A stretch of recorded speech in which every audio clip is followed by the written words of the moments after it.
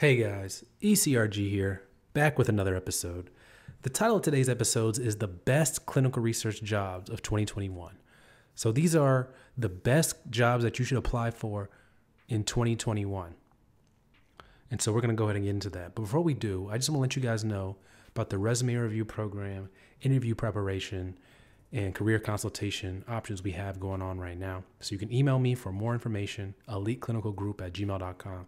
Now, a lot of those things are going to come into play later on in this episode because we're going over the best clinical research jobs of 2021. And for a lot of these jobs, they're going to be incredibly, incredibly competitive. So you want to make sure you're putting your best foot forward. And the best way to do that is have me review your resume, do interview prep with me, and even how to even get in consideration for these things is you got to have the right clinical research applying strategy. So we go over all those things in our one-on-one session and our one-on-one times. So just want to get that out the way early. Now we're going to go ahead and get into the best clinical research jobs of 2021. So how is this list different than previous lists? So this list is taking the pandemic into consideration. This list is also taking into what's currently in the job market right now. So I'm literally looking on my phone on Indeed.com, which is my preferred place to look for jobs. Not to say that the other ones are bad or worse, but Indeed is my preferred. And I'm looking there and I'm looking at these jobs. So they're literally on Indeed.com right now, probably at the time of when you're listening to this. So let's go ahead and get into it. The first job I found is, and this is the best clinical research jobs for entry-level people. The best one is going to be the Bridge program for entry-level CRAs. And this is from PRA, which is a CRO. Now I would say, this is not quote unquote the most entry level job because they do require some clinical research experience, but they require some clinical experience, not clinical research experience. This is for like old nurses, old military personnel who are looking to kind of transition into clinical research. And that's why it's called the Bridge program, because it's a bridge between another field and getting into clinical research. And they put you in a clinical research associate job, which is not an entry level position by any means. We've talked about that extensively on the channel, that CRA is not an entry-level role. So that's one of the great programs, and if you get into that program, you'd be foolish to turn it down. And this first tier of jobs is really like the highest tier. This is like, you basically just printed gold type of jobs. If you're able to land these jobs without any experience, like hats off to you. And this is extremely, extremely rare. But like I said, we're going to start from the best, and we're going to kind of go on down the list here. So one of the next in that first tier jobs is we've got a college hire clinical research associate job from Johnson & Johnson, actually. So Johnson & Johnson, huge pharmaceutical company. They do lots and lots of research worth billions and billions of dollars. They have a college hire clinical research associate. So they're looking for someone just out of college to make a CRA. So you want to look for these type of jobs if you're looking to be a CRA. They're very, very competitive. These are the most competitive jobs because so many people realize, hey, I can be a CRA right out of college without having to do all the other jobs in between. So these jobs are very, very competitive. And for sure, if you're planning on applying to one of these jobs, you want to make sure that your resume is reviewed, and you want to make sure that if you get an interview, that you will have done a lot of interview preparation. Obviously, we do that also and are able to probably help you the best, but you definitely want to make sure you're well prepared. Another job that is good is just a plain old CRA1 job. So if you want to be a CRA, you can look at the CRA1 job, and that's typically your base model CRA. That's where everyone typically starts as a CRA. Sometimes they post those jobs and they don't require a lot of experience, less than a year, about a year. So sometimes you may get lucky and you may be able to apply to one, or you may just get lucky and they may be able to make you into a CRA. So look out for those jobs, CRA1 jobs. Once again, these are all first tier jobs. If you land these jobs, hats off to you, because these are incredible and extremely difficult to get. Less than 1% of people are able to get these jobs without any experience. And then the next job, and this is the last of the first tier jobs, is going to be your entry-level CRA job from MedPace. Now, if you don't know how I feel about MedPace, you want to go watch my Glassdoor review episode on MedPace. and you can kind of get to know how I feel about them. They do have entry-level CRA jobs, which no experience. And if you notice, they're one of the only companies that does this. And there's a reason for it, but we're not going to go into that in this episode. But if you get one of these jobs, it's a great job to start out in. They do try and keep you there through legal methods, very, very shady things with the non-compete and stuff like that for someone making so little money. It's absolutely ridiculous. Once again, I'm not going to get into it too deeply. But if you are able to be made a CRA at MedPace, you can do it. And if you do end up getting being made to sign a non-compete agreement, there are ways in which you can leave. So I would look into that. And don't be too afraid about it. I've heard of people saying it's mostly bark, not too much bite for CRAs. I have heard of them also. One client did email in and say that they did reach out to them via an attorney saying that they're trying to get employment at another CRO. And, I'm actually going to follow up with them to see what happened with that. Hopefully nothing bad happened. But they did reach out to them and through mail and say, hey, you got hired at another CRO. This is against your non-compete agreement.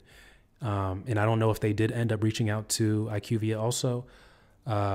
So I'm gonna have to get some more information on that, but very, very pathetic practice. They're one of the only companies that does this for such low-level employees. Typically, non-competes are for people that may have insider knowledge to how, like for example, a pharmaceutical company may have their lead scientist and scientific team sign non-competes because they know the inner workings of the molecules that they're working on, and they can go on to another company and be very, very valuable and ruin their business because they know essential items about the pharmaceutical company. CRAs don't know that. Okay, they don't know essential things. They may know, which products are working a little bit here and there, but they don't know how to make the products and stuff. So absolutely ridiculous practice by MedPace. Can't stand them for that. But anyway, you can leave. You just have to you just have to read the non-compete carefully and see where you can go. Usually if you jump to a different sector, like if you work at a pharmaceutical company or you go to the site level, you can kind of get around it. But that's the last one of the first tier jobs. So a bunch of CRA jobs, because really those are the type of jobs that they'll train you to be because of the demand, and they'll train you to be a CRA, and it's not an entry-level job typically if you go there from the ground up. So one of the better places to be. The next tier is our second tier / true entry-level jobs / this is where most people start out in the clinical research field. And this is probably one of the better places to start out just because you really get a strong foundation for how research is conducted and a true understanding of what the jobs are at a higher level. So we're going to start out. This is, my favorite job, even though I've never done it, but I think you get the most learning from this job. It's hard. It's a lot of work. But my favorite job of this tier is going to be the clinical research coordinator. Now, they do have entry-level clinical research coordinators, and they also have, non-entry level. They have senior level clinical research coordinators. You just got to find who's hiring entry-level clinical research coordinators. A lot of people email in saying, yo, ECRG, I'm looking for a clinical research coordinator job. However, it seems like they're only looking for people with 3 and 5 years experience. And you will find that sometimes, but you just got to keep being patient and keep being aggressive when you're applying because they do have them for entry-level people. Plenty of people get started that way. So look out for that. That's one of my favorite jobs in this tier, really in all of clinical research, is the clinical research coordinator because they do everything. Next job, and this is really a great job for those who can get it. It's really goes hand in hand if you want to be a CRA, and that's the in-house CRA. So this is another great job, entry level, hard to get though, because sometimes it's not entry level. Sometimes they do have level 2s and 3s, and typically sometimes they do want some experience, but they also do hire in-house CRAs with no experience. So you want to look out for that. They're very, very rare. If you can get one, you better take it, and then go on to be a CRA after that. So there's not really much difference. There's not really. You're kind of put in one little section of the industry when you're an in-house CRA specialist. So you definitely want to make sure you want to be a CRA if you're going to go down that path. That's one of my next favorite jobs. And I was an in-house CRA for a period of time, so I do know about that job too. Next job is a CTA, clinical trial assistant. One of the better jobs because they're very, very common. They do have them. This is one of those jobs that you'll find on the boards a lot. IQVIA has a lot of them. Docs Icon hires a lot of these people. Recruiting firms hire a lot of these people. Shout out to my guys at Aerotech. A lot of recruiting firms will hire clinical trial assistants and then kind of place them at CROs for lots of work. So that's a great job just because there's a lot of them and the pay is pretty decent too.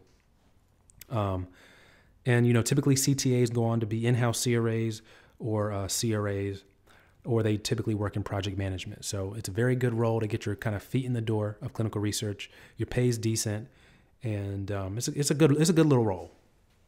And then the next role is going to be your project specialist / project coordinator. This is a role that's on the project management side typically, so more of a jack of all trades. You're going to be doing some clinical, you're going to be doing some project management. You're going to be dealing with sites a little bit. You're also going to be dealing with, project directors and higher level executives a lot as a project specialist. So right-hand man to the project manager is what they are. So if you're interested in project management or just trying to get your foot in the door, great role. I started in this role, this right-hand man to the project manager. Great role to get your feet in the door. Can be a little hard to switch over to the clinical side depending on what time of year and all those things you're trying to do it. But it's definitely doable, and it's definitely something I recommend that you do. So that's the next tier of jobs. And also the pay is pretty good as a right-hand person there too. So typically the pay is good in all these roles in clinical research. That's why people like it. The pay is pretty good all around. You'll be able to pay your bills. You'll be able to go on a couple of vacations a year. You'll be able to save your money and do all the things you want to do with your money. Pays decent, and the room for growth is very, very high because of the turnover is high. So, you can pretty much get a promotion every year or every other year. And then the last tier is, a lot of people get their start this way. I don't want to discount this way because, this is kind of short term. And we're talking like a 6-month, 3-month contract type person. A lot of these roles, they'll bring you in on a contract first before they make you the full-time role. So I kind of got my start as a project manager assistant, working for a CRO, and it was a 3-month contract. And I think they extended us once for a month.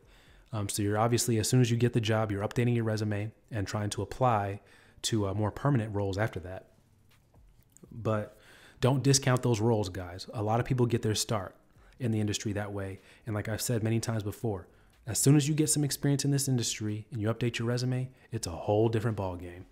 It's a lot easier to get jobs. I had a few offers a couple months after I got my first month of experience. So it's a whole game changer after you get some experience. So don't discount those roles. I got started making $11 an hour. $11 an hour doing that. 8 hours a day. So it was okay money. I knew it was temporary and it was just to get my foot in the door. So don't be afraid to do that. Don't be afraid to get your start. So that's kind of the third tier role. But things move quickly in this industry. You don't have to be in one of these roles for very long. So as long as you stay aggressive, stay patient, keep your resume updated, keep networking, keep hustling, keep grinding, you'll get to where you want to get to in no time. So that's it, guys. Those are my best jobs for clinical research in 2021. Best entry-level jobs. So that was a mouthful. Hope you guys learned a lot from this episode. As always, if you want any one-on-one coaching, consulting, interview prep, or resume review, email me eliteclinicalgroup@gmail.com, especially if you're in that top tier of job. If you're getting an interview for those top tier jobs, you definitely, it's worth the money to go ahead and do some interview prep with me or some career consultation, because those jobs are very, very hard to come by and very, very rare for someone with no experience to even have an interview or even have a shot at one of those jobs. So you definitely want to make sure you're putting your best foot forward. So hope this was helpful. Take care, guys.